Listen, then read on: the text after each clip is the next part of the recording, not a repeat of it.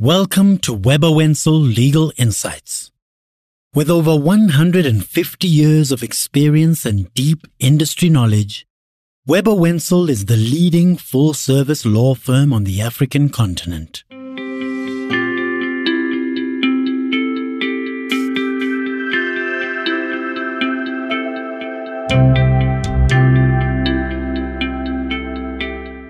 In the past, broadcast reporters, particularly from the public broadcaster, would be sent to rural areas or small towns. They'd be based there, that they'd do stories from Parliament or from the courts that no one would do. We don't hear that anymore. Our vision has become narrowed by social media and about what the kind of headlines are. And sometimes it's just a circle which deal with social media reflecting stories and stories reflecting social media, and often mistakes are made in that circle.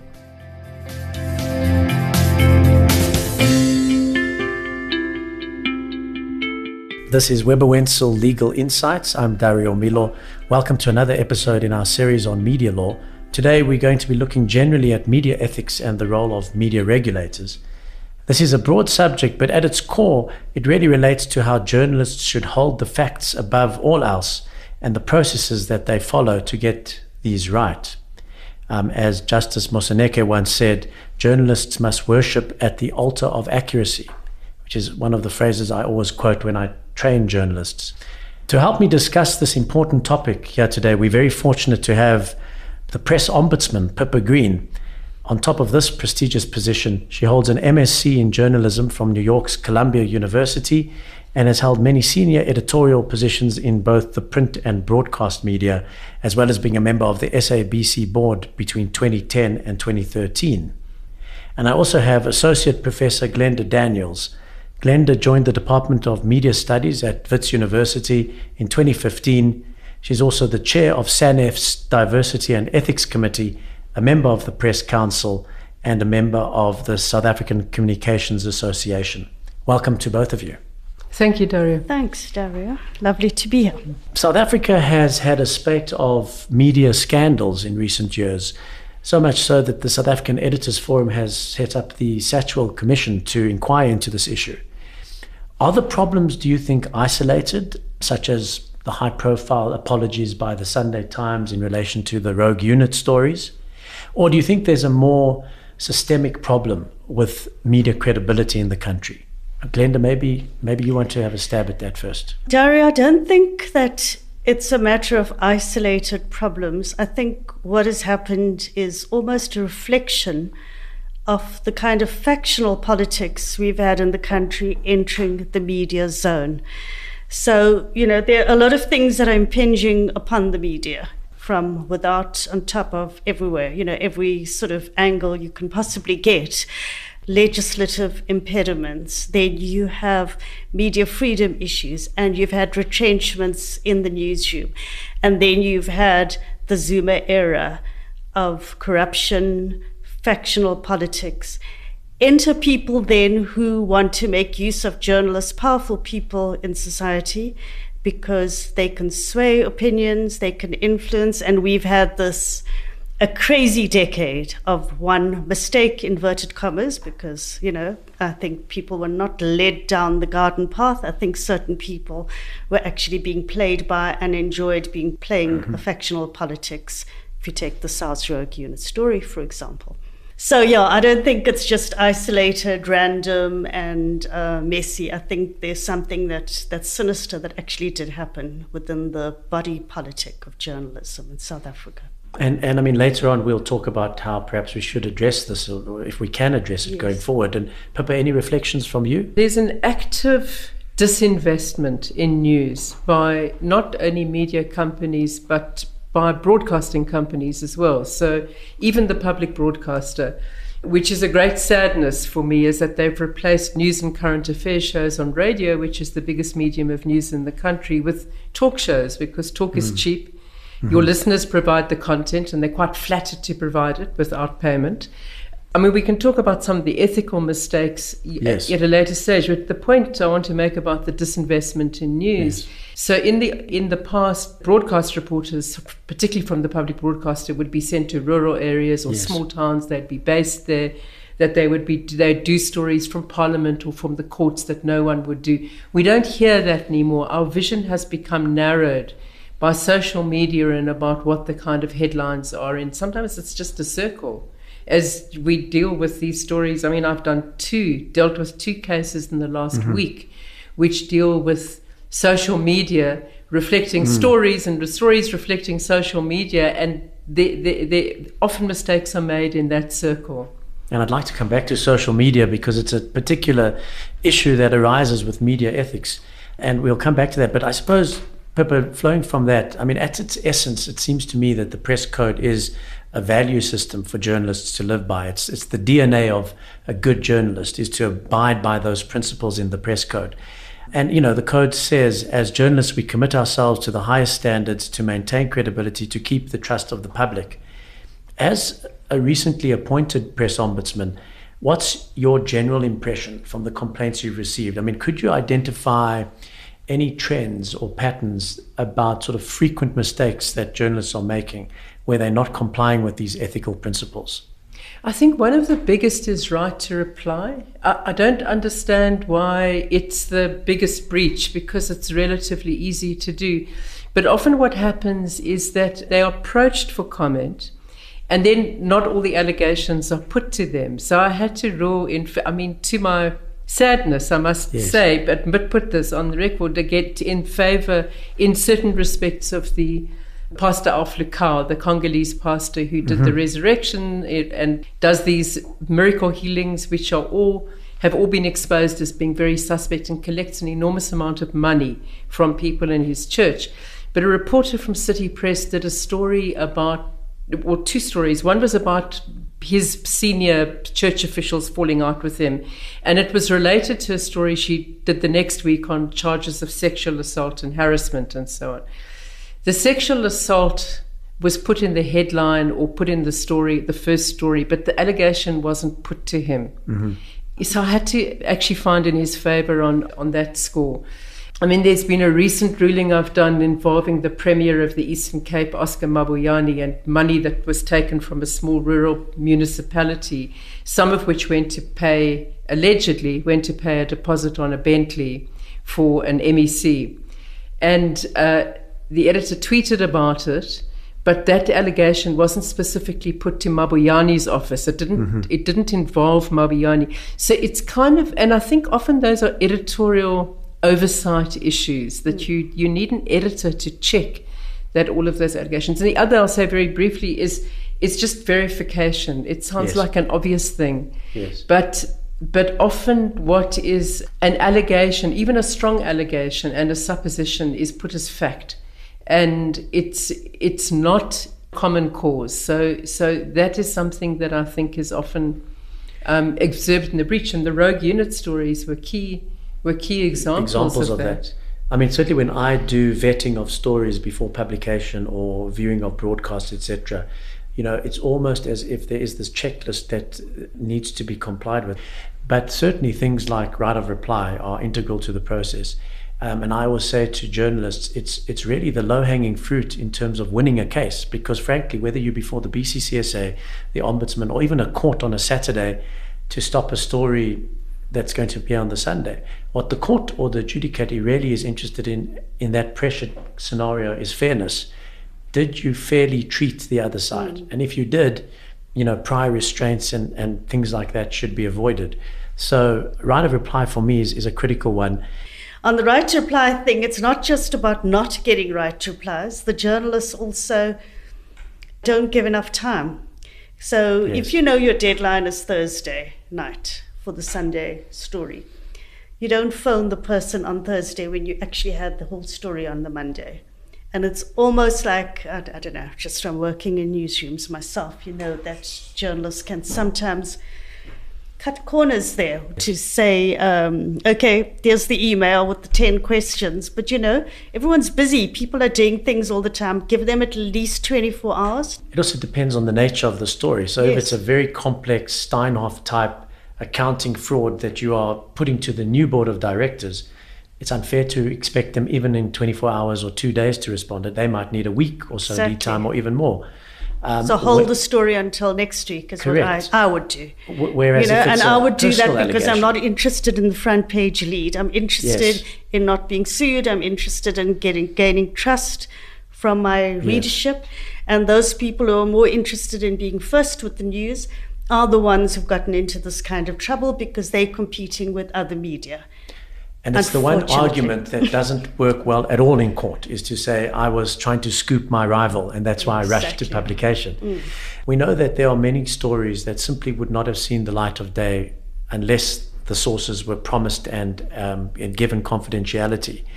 I mean, shouldn't journalists be protected when they legitimately employ confidential sources? And how do you recognize when it's a story that is deserving of confidentiality? I mean, the New York Times had a policy, I think it still does, that if your source deliberately misleads you, your confidential source, they name the source. Yes. The protection goes at that point. Yes. The other interesting thing about confidential sources is that the Ombudsman is allowed to ask for the names of anonymous sources and check them out, which I did in the Lukau case and I've done in a couple of cases. So I was convinced that most of the main allegations were there was a basis of truth in a lot of the allegations against him, because I spoke to 4 or 5 people myself, all of whom, by the way, were terrified for their lives, which tells you about him. But in the rogue unit story, which my predecessor, Johan Retief, dealt with, he asked the Sunday Times reporters for their sources, and guess what? They refused to give them. It was one of the first times it's happened that the reporters have refused to hand over their sources. And if that happens, I think there's immediate grounds for the kind of scenario that you're being played in someone's agenda if they won't give you the sources. There are reasons why you need confidentiality. And I mean, in the Lukau case, people were just scared for their lives. They'd left town, they'd packed up, they didn't take calls, they changed their phone numbers. But in other cases, you just don't know what the agenda is. So yes, there is a need to protect them, and there's a need to keep them confidential, but there has to be a process whereby, and I think the Ombudsman is the process, whereby they can be scrutinized at some stage. And perhaps it leads to a practical solution, which is for journalists to tell their sources, I'm promising you confidentiality, but I have to tell you that if there's a complaint before the Ombudsman or the BCCSA, if it's a broadcast, or indeed in court, I might have to confidentially offer your identity to the adjudicator. Is that something that you're comfortable with? And if the source says no, well, then the promise of confidentiality might not be able to be given. Because I certainly there are great strategic advantages for being able to say, as the media, we're not making the source up. And you can now see who the source is. In a court environment, the difficulty is that the other side, the person suing or the corporate suing, will say, well, I want an opportunity to cross-examine that person. And of course, you don't want to make the source known to the other side or to the public in an open court process. So certainly in court litigation, confidential sources are quite a bit trickier than what you're describing as your process at the Ombudsman. But it does also raise for me the issue of self-regulatory bodies, co-regulatory bodies. I mean, there are great benefits to these bodies. I'm a huge fan of the Press Ombudsman as an institution, the Press Council, the BCCSA, and that is not least because it offers access to justice. If you've been harmed in a newspaper or on a broadcast, with no expense at all, you can complain to one of these bodies and they can adjudicate swiftly. By the same token, it allows the media a forum, if they're taken on, to show what they're worth, to show that the proof is in the documentation, is in the evidence, and to put up that proof. But one of the problems, of course, that we face currently is that there are some major role players who are not parts of the system, who have opted out of the system. I mean, Glenda, what does that do to a system of credibility for the media? It completely undermines the system. So if you have half your print media, independent newspapers, for instance, is the biggest set of English newspapers in the country, and it doesn't belong to the council. It's pulled out. 1 or 2 others have as well. It does undermine the system, because if you think you can go and have your own system, create your own laws when you need a whole bang shoot of newspapers and everyone belonging to one system and subscribing to one big code. So what does it say to the public and the readerships and the audiences? It might say that we don't have a unified regulation system. It just gives these people, the people who are not part of the system, their own delinquent ways to go about regulating their stuff. In fact, with the Jovial Rantau was the ombuds for Independent, and he resigned recently, and I don't think they've got a new person. Well, I'll tell you the thing about Jovial, which is even more, it goes to the heart of credibility. So Jovial left in about 10 months ago. His name was in the paper on page 2 as the Independent Ombudsman until about 2 weeks ago. So they never changed the name, they never put it out. I mean, the other thing is they had a panel of, including former, at least retired constitutional judge Zak Yacoob, as their panel of independent, their appeals panel. Yes. He resigned as well. That that hasn't really been publicized. So the credibility of having your own internal ombud is very much less than an outside body. The only other kind of major publication that I know that's not a member of the Press Council is Nosweek, yes, which is not a member of anything, yes, because Maverick. It's beyond Maverick. It's beyond Maverick. It's beyond Maverick. And Daily, a lot of the Association of Independent Publishers, a lot of little community newspapers, of which we get quite a lot of complaints about, are all members. We have 500 and something members. It's staggering. It's just over 500, so it's pretty big. Mm-hmm. But of course, it also affects our finances because the media industry pays subscription fees to the Press Council. So when Independent pulled out, it affects the sustainability of the Press Council as well. I mean, and I personally have no problem with an internal ombudsman, but you should also then have an external ombudsman. So, for instance, the Mail and Guardian had Franz Kruger for some time, and he would publish pieces where he would deal with complaints or criticize the Mail and Guardian for the way they'd handled a particular story in the Mail and Guardian. His criticism was published. But of course, the aggrieved party could always go to the press ombudsman or the court, of course. And another problem is that if you are going to do an internal ombudsman mechanism, you should publish your decisions regularly. Yeah. And so that the public can see that it's credible and can witness that, and it bears testimony to that credibility. And on the issue of privacy, because this is often a contested terrain for the media and for public figures in particular, we haven't had the kind of excesses that you've seen in the UK with phone hacking and so on.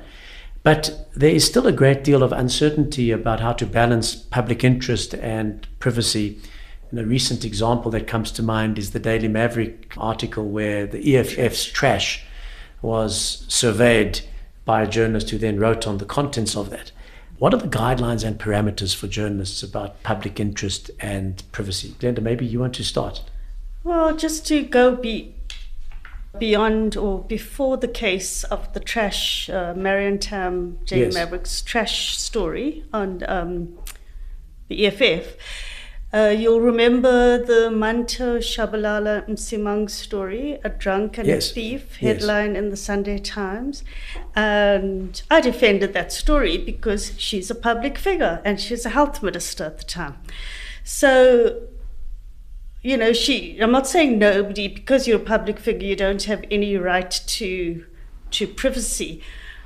But when certain things happen and you're doing certain things and you're a health minister, it's totally relevant to have a front page story of that nature. And a lot of people would say, no, that isn't the case.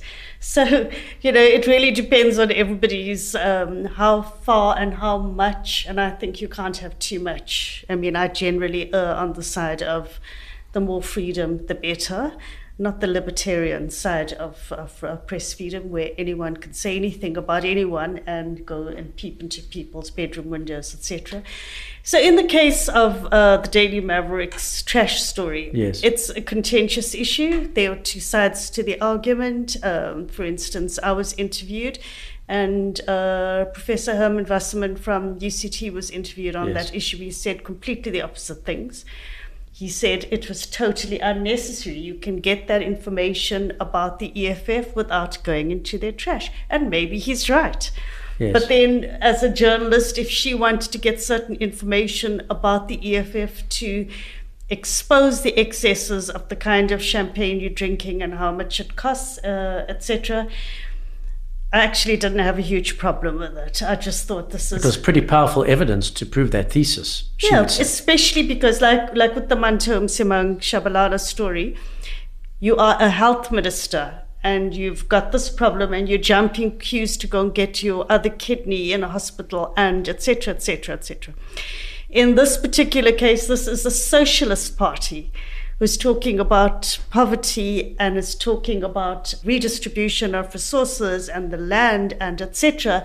And then this is what they're doing. So I would defend that journalist's right to do that kind of story.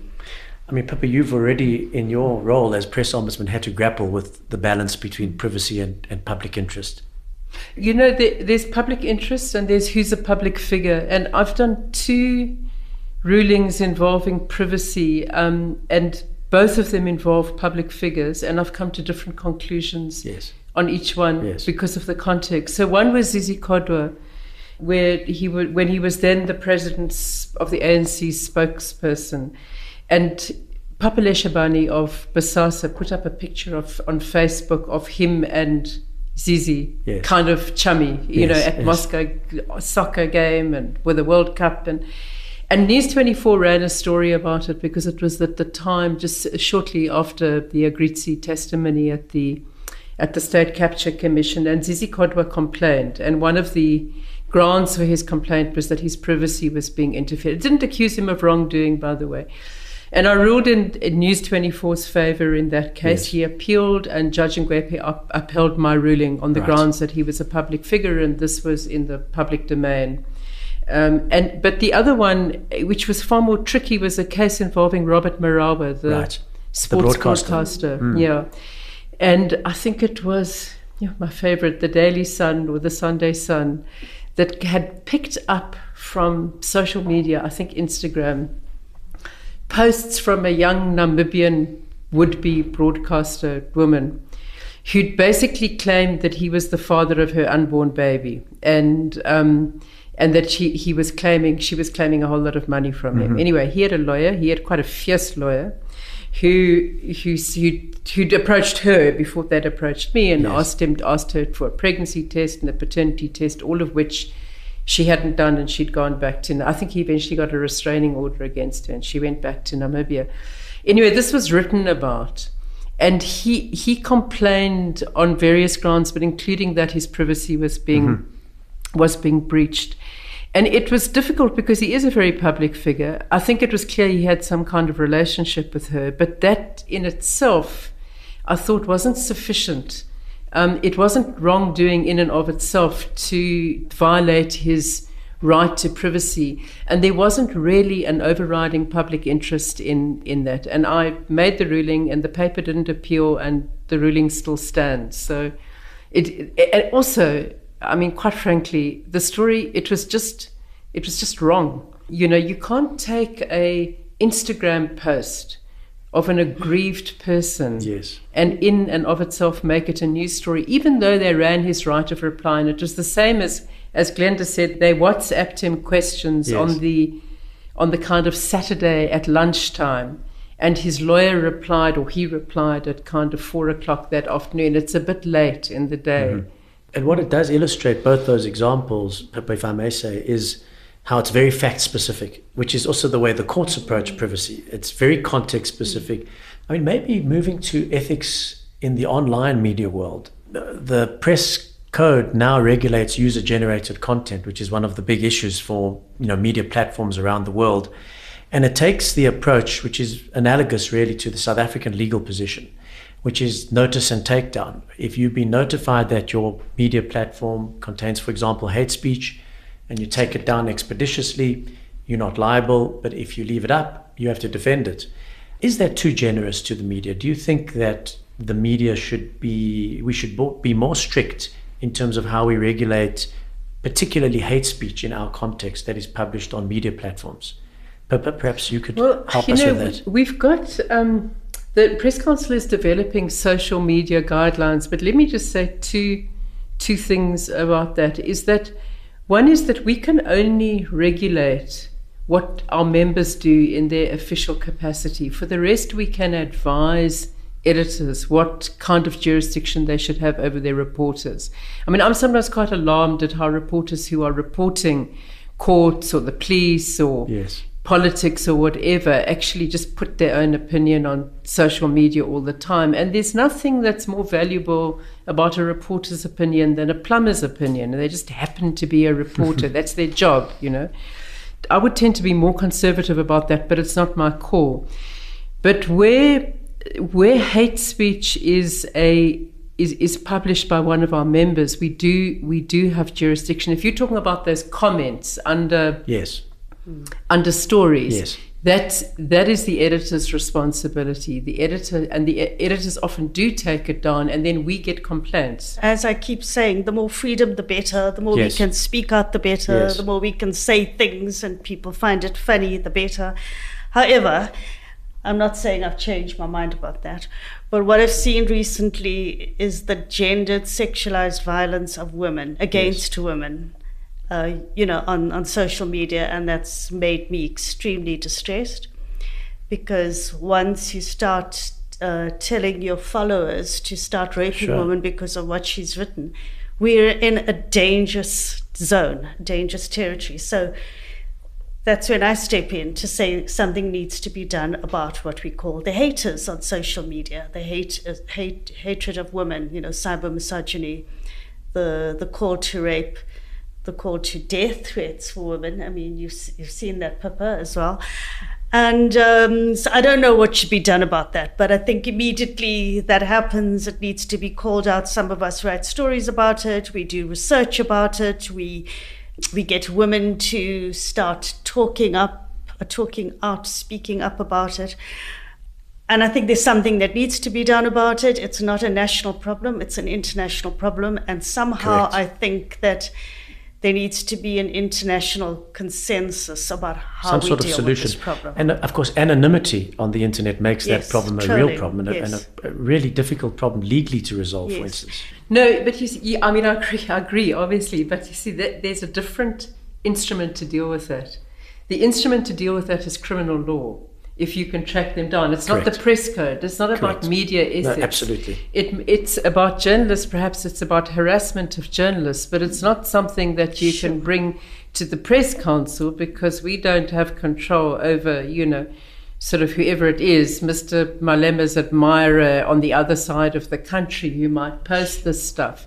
I mean, I think that there should be civil society groups that deal with that as a matter of criminal law, but Sure. it's not a matter of media ethics. It's a matter of media ethics if reporters actually engage with that kind of stuff, I think, and retweet or say, yes, she Correct. deserves it, or then it's a matter for the editors to intervene. Or if, as a user-generated comment, it appears on the media's platform and they don't remove Yes. it. I mean, that's where Exactly. media ethics would kick in. Yeah.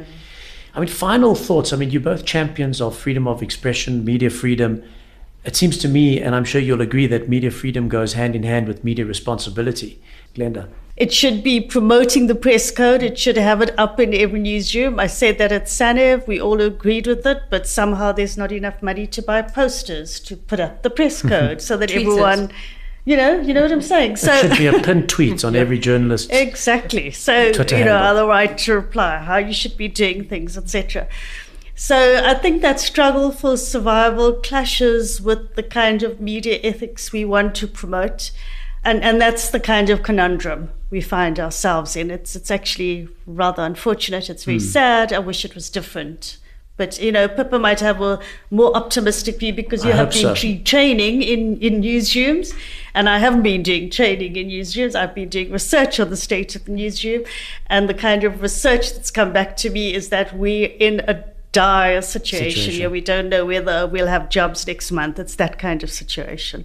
Pippa, perhaps you can lift our spirits.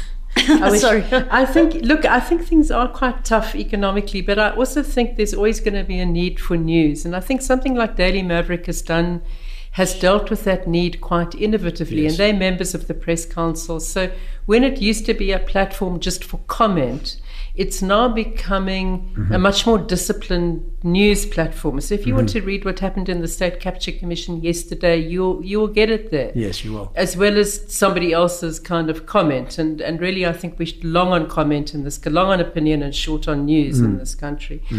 But let me say one positive, or a couple of positive things. One is that there is almost 100% compliance with our rulings at the Press Code, at the Press Council. So it's not as though people are just ignoring it. There's an appeals process, and I think that if they're really unhappy with Judge Ngwepi's ruling, they can go on court. review. Sure. But I don't think that hasn't happened to my knowledge. So I think that there are basic things to be done, and I think we are in a crisis, but I don't think news will go because the need for it is just too overwhelming. It's almost like air. So Well, I like that, and I'm very relieved to hear you say that. Well, that's all we have time for today. Unfortunately, I'd like to give a very warm thank you to our guests, Press Ombudsman Pippa Green and Associate Professor Glenda Daniels. This has been Webber Wentzel Legal Insights. I've been your host, Dario Milo. I'll be guiding you through this first season of podcasts on media law. Our executive producer is Paula Joens. This podcast is produced for Webber Wentzel by Volume. Until next time, publish responsibly.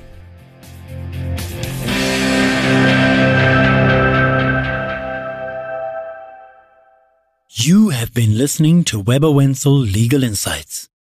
You can find and subscribe to the podcast on all major platforms. For more expert legal insights and updates, visit webberwentzel.com.